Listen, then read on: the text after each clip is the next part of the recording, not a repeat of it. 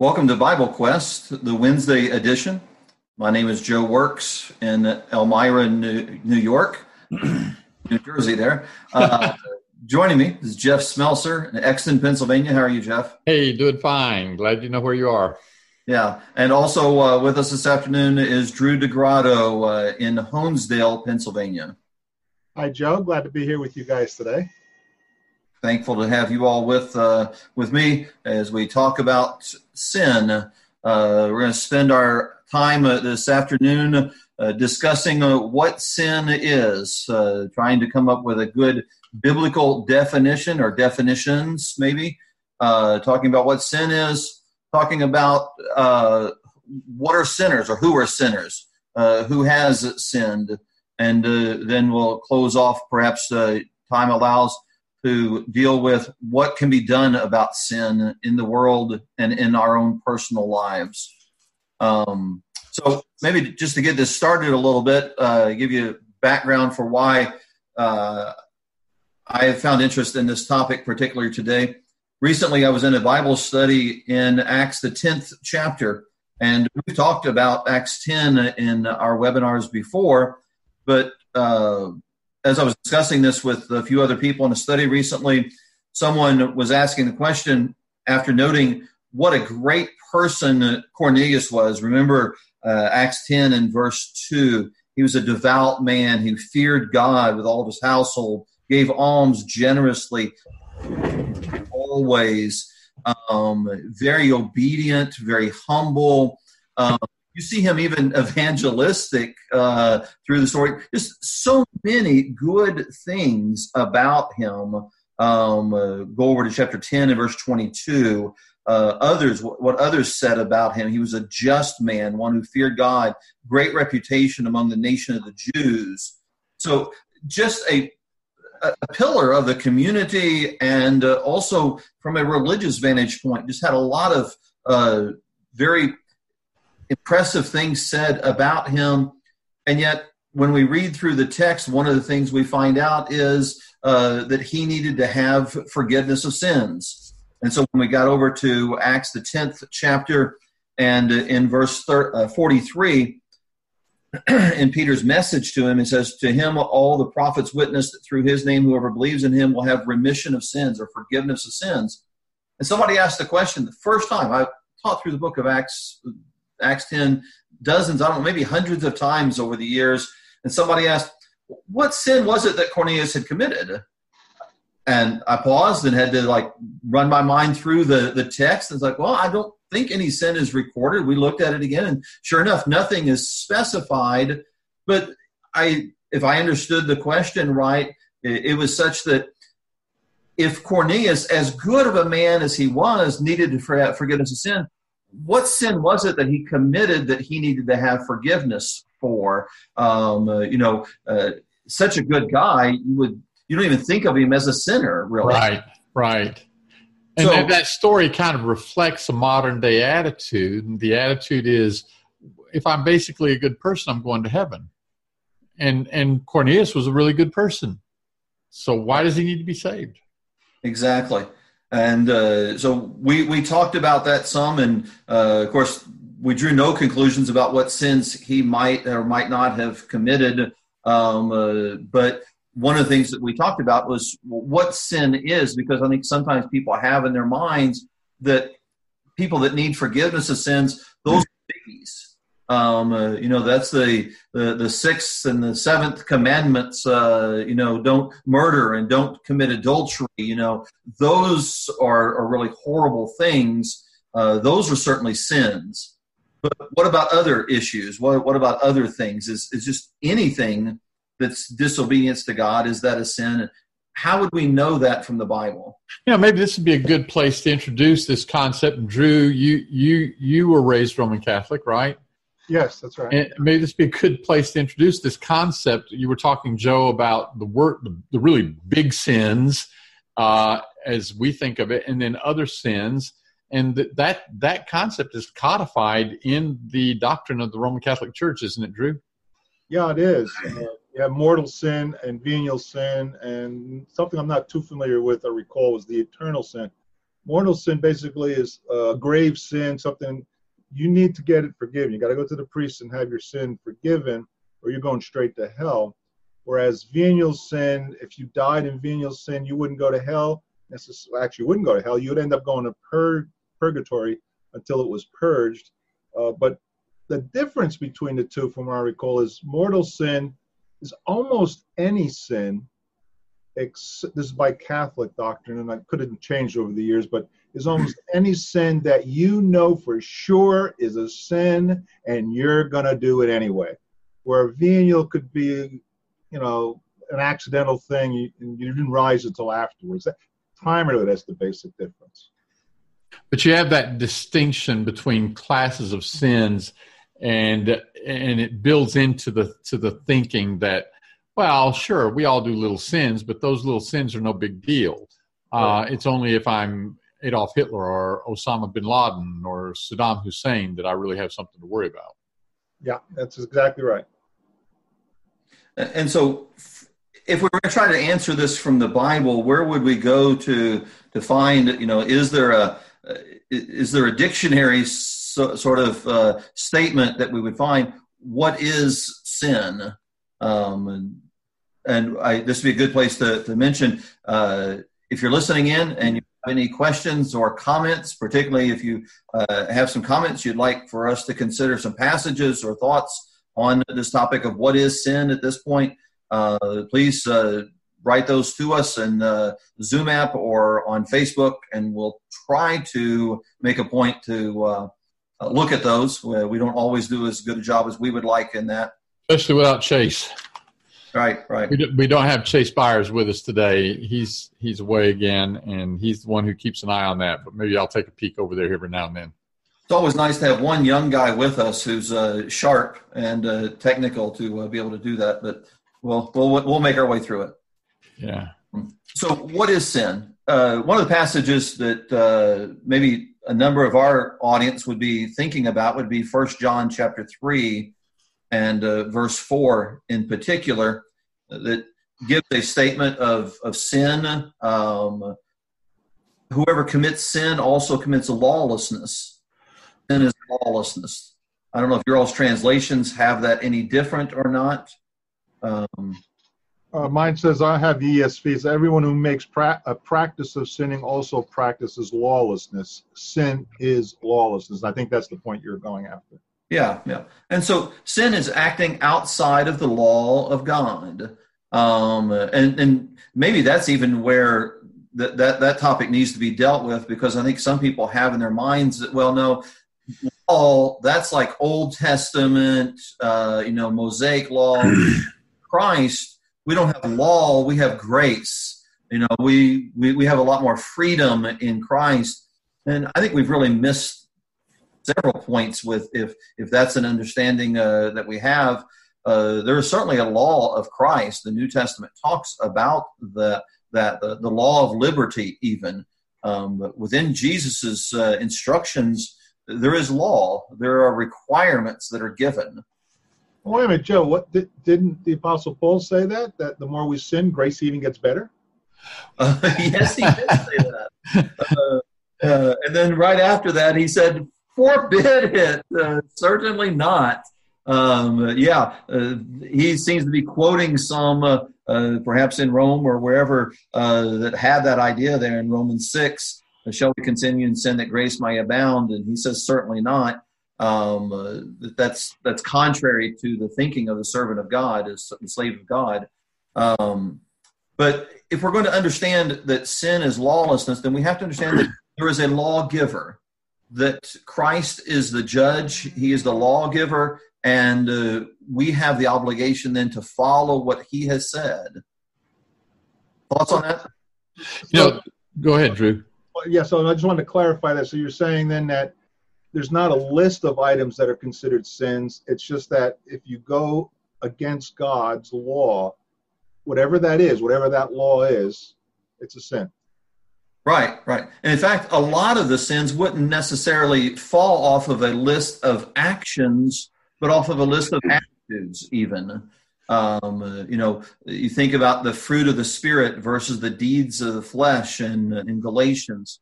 Much of the sins that would take place would be in the attitude of the individual.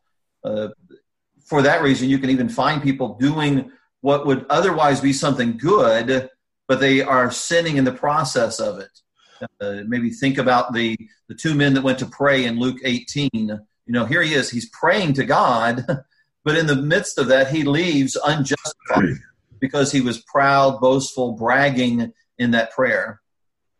So then one of the obligations that we have is to humble ourselves before God, and if we don't humble ourselves before God, that is sin. Right, exactly. That's exactly right. And so one of the things we have to do is understand that acting outside of God's law, we need to know what Jesus has said, what he expects of us. And when we fail to do that, then we're acting with lawlessness, whether we intend to or not. And I think that's one of the things that people sometimes find. They're looking for that loophole. Well, if I don't know what God has said, then I'm not going to be held accountable for that. Like if, I'm driving, but I refuse to look at the speed limit signs, then I'm not going to be held, I'm not going to get a ticket for that. Romans 5:12 says, therefore, as through one man's sin entered the world, and death through sin. What's that talking about? And so that would be a picture of the first sin, thinking about the sin of Adam and Eve, right? Yeah. And so, all right. So what they did is called sin. And we go back and we look at what they did, and they ate some fruit they weren't supposed to eat. Right. That sounds like venial sin. Yeah, it doesn't seem that significant. In fact, the New Testament talks about how Eve was deceived. She was tricked by the serpent, and yet it's described as sin. And in that text in Romans 5 and 6, Romans 5 in particular, that's what leads to death. Yeah. So what was so bad about it? Well, what was so bad about it was the woman was following her own desires rather than the will of the God who had made her. And she had a rationale in her head. The serpent had lied to her and said she wouldn't die, and that the reason God had said not to eat of the tree of the knowledge of good and evil was because God didn't want her to have the knowledge that God had to know good and evil. And so when the woman now has that lie in front of her, and then she gets to think about what she wants to do, verse 6, when the woman saw that the tree was good for food, and that it was a delight to the eyes, and that it was desirable to make one wise, she took from its fruit and ate, and she gave also to her husband with her, and he ate. So what she was focused on was now her own desires, and she had a rationale for dismissing what God had said. And this reminds me of the passage in 1 Peter 4 where Peter says something to the effect, time has passed for doing the desires of man rather than the will of God. There's that contrast between the desires of man and the will of God. And when I do what I want to do, contrary to what God has said, as innocuous as it may seem, as little as it may seem, as trivial as it may seem, it's a big deal if I set myself up in competition with God. It's a big deal if I set my desires up as the thing that I'm going to follow as my God rather than the true God who made me. That's sin. Exactly. Yeah. Great point.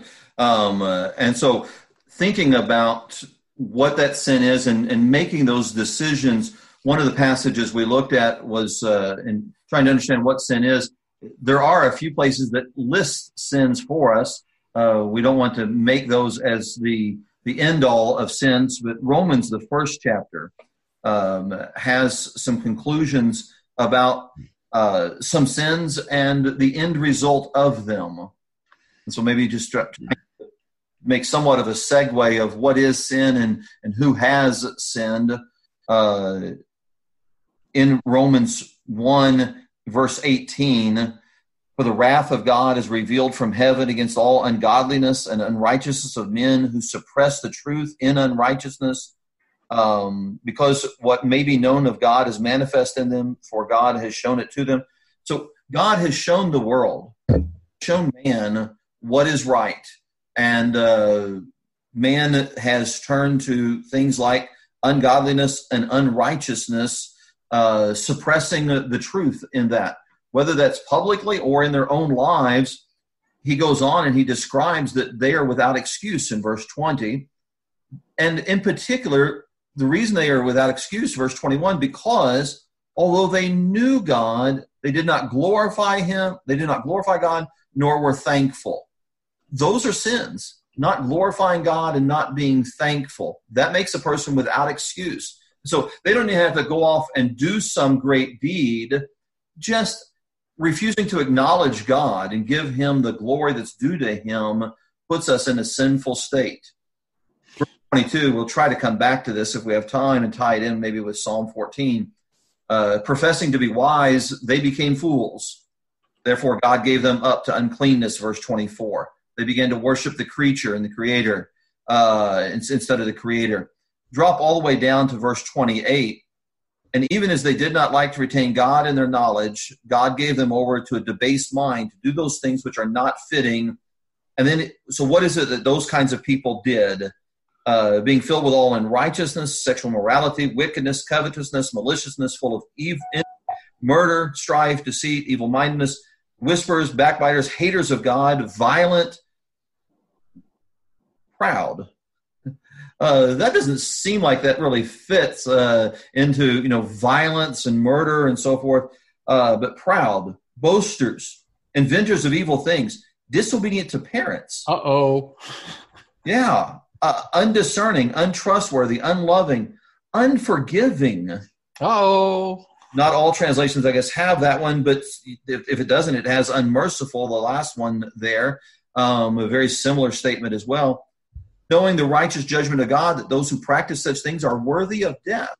And so these are sins that are worthy of separation from God. And we look at that list, and you have the biggies in there. You also have these that, like somebody who's unmerciful, somebody who's just not as kind as they need to be. Joe, would you say the last one would be in verse 32? Maybe they don't practice such things, but they not only do them, but they also give approval to those who practice them. Condoning?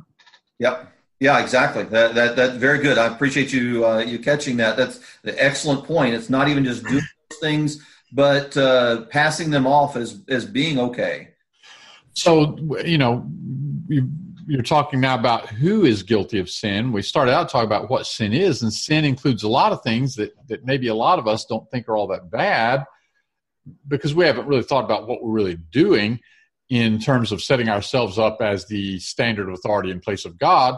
And now you're talking about sin in such a way that it seems like we've all done some of these things. And that's kind of Paul's point here in Romans 1. We do have some comments on our Facebook page here. Edwin Crozer has 3 comments, and I'll read these. He says, first of all, if there were no law, there would be no sin, and there would be no need for grace. And then he says, for all who have sinned without the law will also perish without the law, and all who have sinned under the law will be judged by the law, Romans chapter 2 and verse 12. And he's going back to what we were saying earlier, the idea there is law, there is a standard. And maybe if we get time, I want to come back to that in a few minutes. And then finally he talks about Eve following the creature instead of the creator, and he references Romans 1:25, which is where you are right now, Joe. So that story about the very first sin, Eve, she's listening to a serpent, she's following her own desires. What's she doing? She's following the creature, whether it be the serpent or herself. She's following the creature rather than the creator.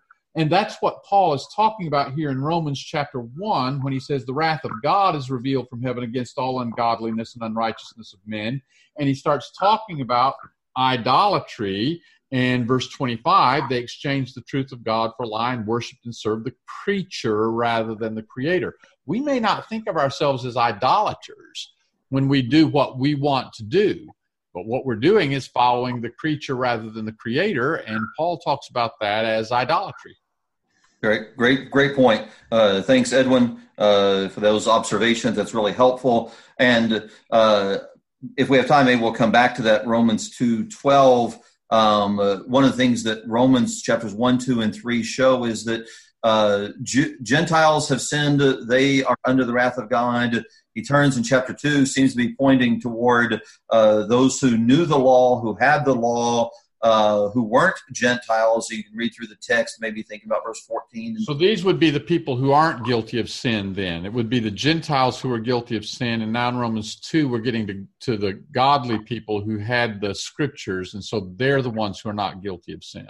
Well, that was the attitude that they had, that they were not. And as I read chapter 2, it seems as if maybe Paul comes down even harder on them because they had God's word, they had received the promises, they had their forefathers and so forth.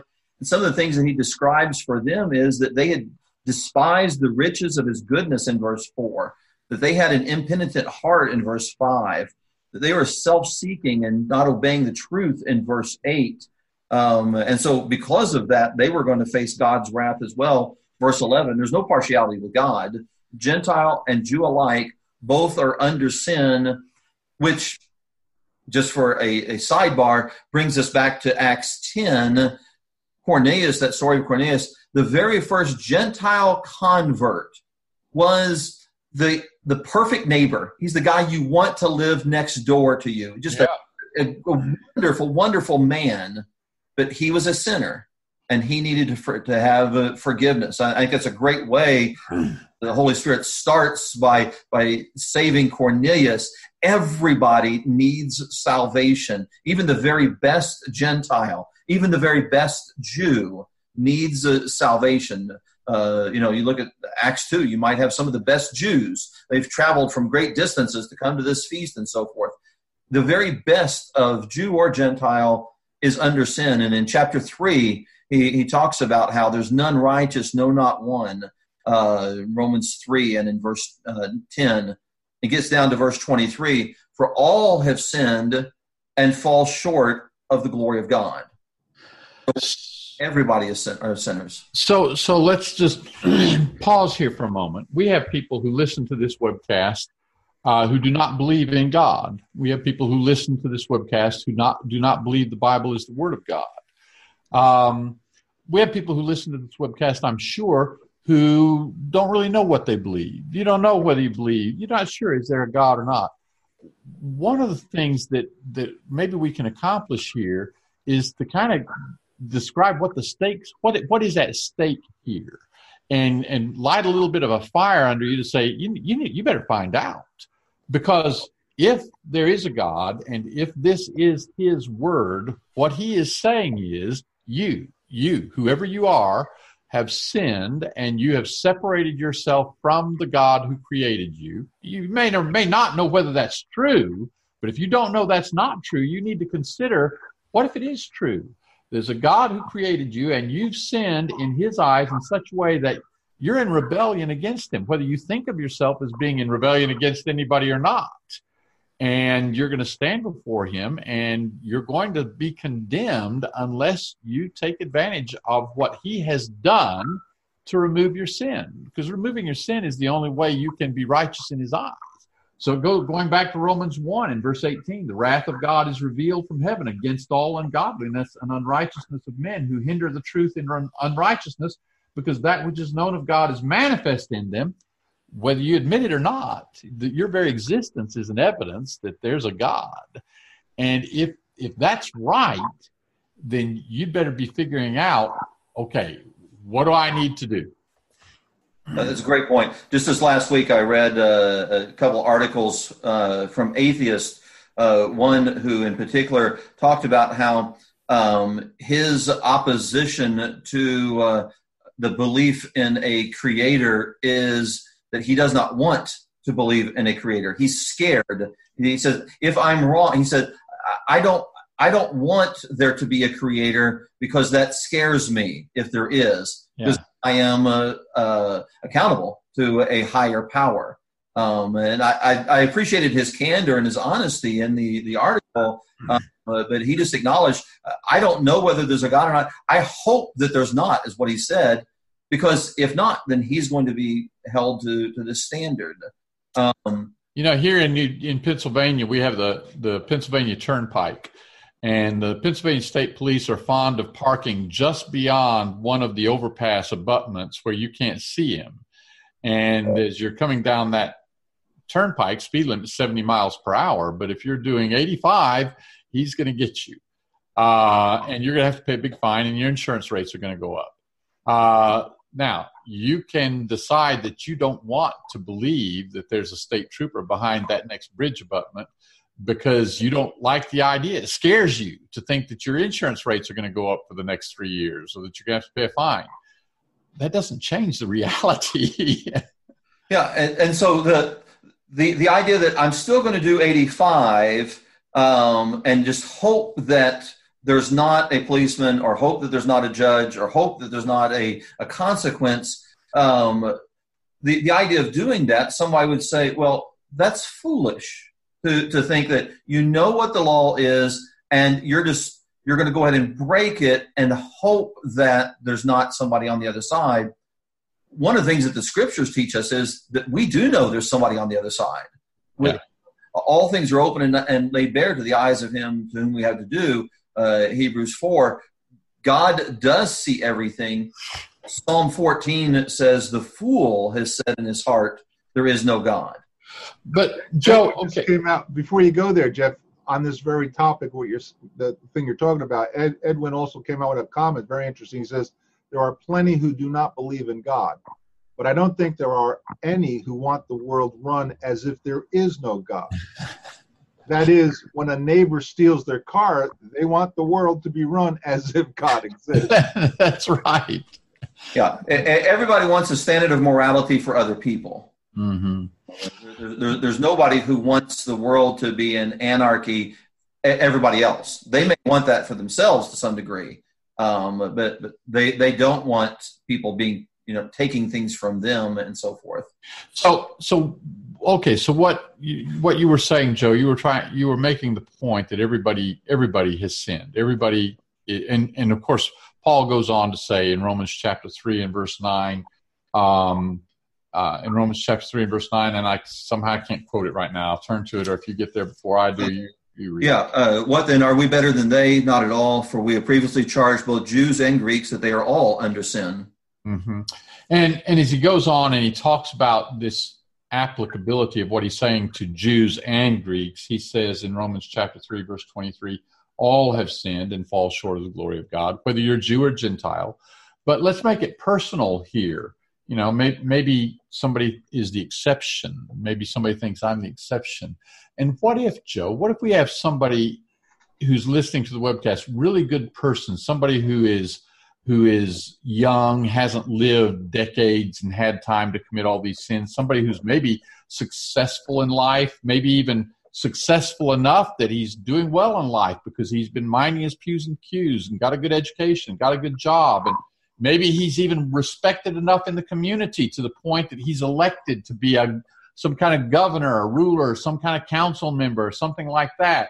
Somebody that if you asked him, if you told him he needs to keep the commandments, somebody who would say, I have kept the commandments from my youth up. Somebody like that, Joe, maybe we need to look at Romans and say, yeah, all have sinned, whether Jew or Greek, but there are certain individuals like I just described who are really not in this category of being separated from God by sin. So if I had a lot of wisdom, I would probably respond to that person and say something to the effect of, there is one thing you lack. And somebody did have a lot of wisdom and did respond to somebody like this. Right. Drew, go ahead. Drew, do you have a comment? No, go ahead. Okay. Yeah, I think that's a great illustration that the Lord gives, the scriptures give for us of conversation between the rich young ruler and Jesus. Let's just assume that he was telling the truth and all those things he had kept from his youth. He still was not sinless. So just for our audience's sake, not everybody may be familiar with the story and may not realize I was describing somebody who had a conversation with Jesus. It's recorded in Matthew and Mark and Luke. When you put all the accounts together, you see that he was rich, he was young, he was a ruler, And Matthew 19, verse 16 says, he came to Jesus and said, "Teacher, what good thing shall I do that I may have eternal life?" And Jesus' first comment to him is, "Why do you ask me concerning what is good? One there is who is good." Mm-hmm. Right there, that should tell us something. Exactly. This young man wasn't good. He was good compared to maybe you and me. He was good compared to most people. But there's one who is good. And any of us measuring ourselves against God, we come up short. Right. And so Jesus goes ahead and says in verse 17, if you will enter life, keep the commandments. And he says, which? And Jesus said, "You shall not kill, you shall not commit adultery, you shall not steal, you shall not bear false witness, honor your father and your mother, and you shall love your neighbor as yourself." And the young man says to him, "All these things have I observed. What lack I yet?" And you get the feeling he's anticipating the answer, "Oh, nothing. You don't lack a thing. You're fine. I didn't realize you had done such a good job." But Jesus challenges him and says, if you would be perfect, if you'd be complete, go sell that which you have and give to the poor, and you shall have treasure in heaven, and come follow me. When the young man heard the saying, he went away sorrowful, for he was one that had great possessions, and there we learn what he lacked. What he lacked was a love for Christ above his possessions, right. And that's sin. Yep, good point. Don't want to get too far off on this, but I think maybe this will help with some relevance to some people and how they think or don't think about their own sin. It seems to me in this text, were you reading from Mark or Matthew? Which account were you reading? Matthew. Okay, so I just opened mine to Mark. But I think they're consistent here. In the sins that Jesus quoted off to him from the Ten Commandments, he doesn't list the first four. Those are dealing between God and man. He lists the last six, right? Right. And except he doesn't. He doesn't list "thou shalt not covet." Interesting. I think that what Jesus is doing in this process is by the omission of that one, he brings it to the greater attention. All these things I've kept. There's one more commandment there, though. How are you dealing with this? And you know, so he challenges him in connection with the concept of that last commandment. So right, yeah. That's the way that I've perceived it, because it took me a while to figure out, why did Jesus leave one out? You know, he listed almost all of them. Why leave one out? Yeah, that looks like an astute observation, Joe. Well, I'll take credit for it. I don't remember where I heard it. But it just makes me think, do we deal with sin the same way? Well, I've not committed adultery. I've not committed mass murder. I've not, Yeah, I've not committed adultery, but I'm not going to say anything about fornication. Yeah, exactly. So, we might pick and choose some of the things that we view and then, downplay, ignore, conveniently forget. But the fact is, we are all sinners and have fallen short of the glory of God. John, you brought up 1 John before in chapter 1, talking about the individual who might say, I've never committed a sin. He said this, let me begin in verse 5 of chapter 1 of 1 John. This is the message we've learned from him, and Jesus and John speaking, and proclaim to you that God is light, and in him there's no darkness. One is good, as you had said. If we say we have fellowship with him and walk in darkness, we lie and do not practice the truth. If we walk in the light, as he is in the light, we have fellowship with him, and that's the objective here, one with another. And the blood of Christ, blood of Jesus, his son, cleanses us from all sin. And then here's the punchline. If we say we have no sin, we deceive ourselves, and the truth is not in us. We're lying to ourselves. Great point. And thinking about then that idea of us lying, us deceiving, makes us rather foolish to, if somebody fools me, that's one thing. But if I fool myself, that's really a shameful thing, particularly when it comes to something so significant. And so that text that I was in earlier in Psalm 14, that's a lot of that is quoted or referenced in Romans 3. I like to think about Romans 14 because as he goes down through that, at the very end of that psalm, or I said Romans 14, Psalm 14, I'm sorry. and at the very end of that Psalm 14, he, after saying the fool has said in his heart there's no God, the Lord looks down from heaven, verse 2, to see if there's any who seek and understand, they've all turned aside, verse 3, workers of iniquity, no knowledge, verse 4, so forth. But verse 7, the psalmist says, oh, that the salvation of Israel would come out of Zion.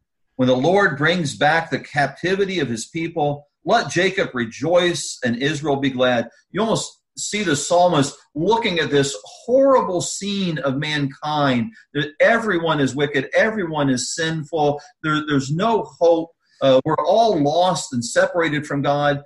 Oh, that the salvation would come out of Zion. And recognizing that that is practically quoted in Romans, the 3rd chapter, Paul draws that same conclusion.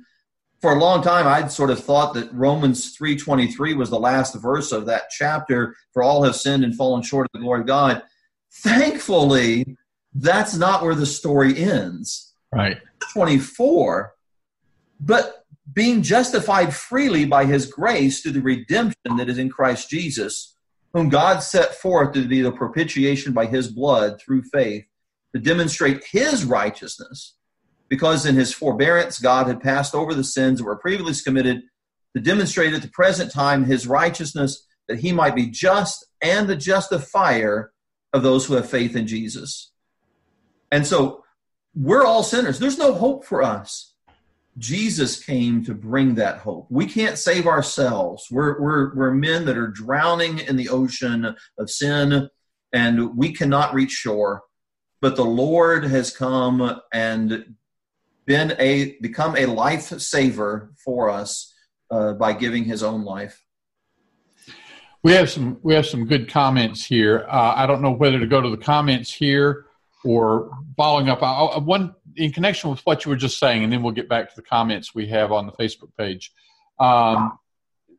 This statement in verse 26 of Romans 3, that he might himself be just. So God set forth Jesus as a propitiation. Jesus had to suffer and die on the cross that God might himself be just and the justifier of him that has faith in Jesus. That highlights something that I think is missing in a lot of people's thinking who don't take seriously our sin. For God to be just, he has to punish our sin. It's not a matter of God just being able to say, okay, you sinned, but it's just a venial sin. Or it's not a matter of God being able to say, okay, you've sinned, but to err is human, to forgive is divine. It's not a matter of God just being able to say, okay, you've sinned, but you know what? I'm merciful. I'll just forget about it. It's a matter of God saying, you've sinned. And if I'm going to be just, your sin is going to have to be punished. But here's Jesus who's willing to take the punishment. And if you want to become a part of Jesus' death, if you want to be in that, then your sins can be punished in him rather than you having to be condemned eternally. That's something I think a lot of people don't understand. Great, good. I don't want to get too far off on this, but I recall you had mentioned myself. I was raised a Catholic, and I was faced with the mortal and venial sin thing. And as I got into my early 20s, you know how I got rid of my sin? I started saying God doesn't exist. I had to justify my life and what I wanted to do and get rid of my guilt. One way or another, we all have to get rid of our guilt. And so what I did, I stuck my head in the ground and said, well, this is only a fairy tale. It can't really be. It doesn't matter. And it's all made up. But whatever excuses people make, I made that excuse in my early 20s. God doesn't exist. Yeah. I think there are a lot of people who do that. They are practical atheists because they don't want to deal with the concept of their own sin. Yeah. We do have some comments here I want to go back to on the Facebook page. This is going back to something we were talking about earlier. We were talking about Romans chapter 1 and verse 25 and worshiping and serving the creature rather than the creator, which is idolatry. And Edwin Crozier had made the observation on our Facebook page, when Eve sinned, she was obeying the creature, whether it be the serpent or whether it be her own desires. Well, then he made the point, isn't that actually... he's talking about the rich young ruler, I think. Isn't that lack actually violating the first command? Have no other gods before me. Yeah, so we'll bridge the two thoughts. You have, Eve violating what is going to be the first command. You have the rich young ruler to whom Edwin's alluding here in his comment, the lack that Jesus referred to when he loved his riches more than he loved the Lord. So his riches were his God. What is the first commandment of the 10 Commandments? Thou shalt have no other gods before me, whether that God is your riches or your own desires, whatever. So is that a big deal? Yeah, that's a big deal. Jesus talked about the 2 great commandments. The first, thou shalt love the Lord thy God with all thy heart and all thy soul and all thy mind. And the second, like unto it, thou shalt love thy neighbor as thyself. So we talk about these things where it doesn't really seem all that big a deal. I'm just doing what I want to do. Wow, that's a big deal. That's violating the first commandment. That's violating the great commandment. And then Edwin says, don't worry about his comments. We've moved on to a more important point. But no, there's one thing Edwin said here that I do want to get to. He says, in the 10 Commandments, isn't coveting about wanting what belongs to the neighbor. So, Joe, this goes back to the point you were making. You have Jesus talking to him about the commandments, but he doesn't quote the 10th commandment. And then what we did was, and you made the connection here, that is the one that hits home with the rich young ruler. He's guilty of covetousness. And Jesus says, go and sell everything that you have and give to the poor. Edwin's comment is setting us up to address the question that's going to be in a lot of people's minds. How is it covetousness if I don't sell everything I have and give to the poor? Not that Jesus requires that of everybody, but there was a heart problem that is in fact covetousness. But how is it covetousness if I just like having a lot of stuff? In other words, Joe, what he's getting at is covetousness just when I want what somebody else has? What is covetousness? I think that's a great point, and I struggled through that when I'd seen that was the commandment that was left out of the text. I thought, well, maybe that just doesn't fit. Maybe that's not relevant because he has what he has. He's not wanting, he's not wanting the in-ground pool that his neighbor has. He's going to keep his stuff, and so he's not being covetous. But who do those things really belong to that are the rich young rulers? Mm-hmm. First, they belong to God. But then I think in a very real sense, if we are, maybe it's greed that we would think of, or, this wanting to amass things, that is, I think, inseparable with covetousness, because we need to be constantly seeking to do good to our neighbor. Well, in many places, in fact, the word greed would be a good English representation where our Bibles say covetousness. Greed would work very well. Covetousness is not just wanting what somebody else has.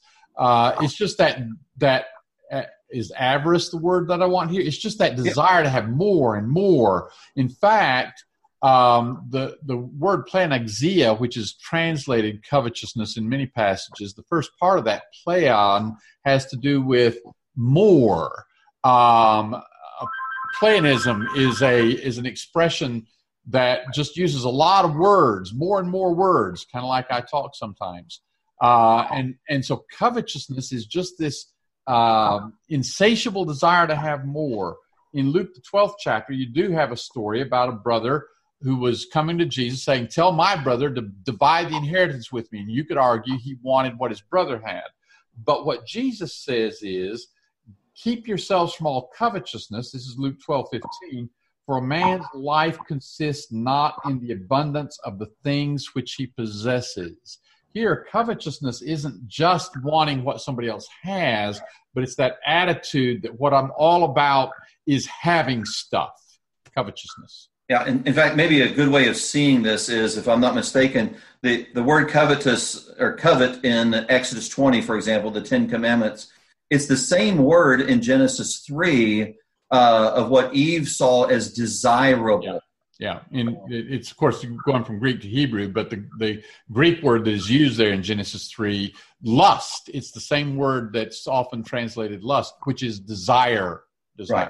Right. Yeah. We're about out of time, Joe.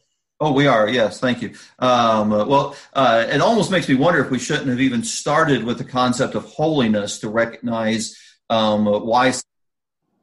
But perhaps for another future webinar, we can even go back and deal with that aspect of it. thank you all very much for joining us. Thanks, Jeff and Drew, for your tremendous help today. For those that have commented and those that have listened, thank you very much, and we hope to join you here again next week.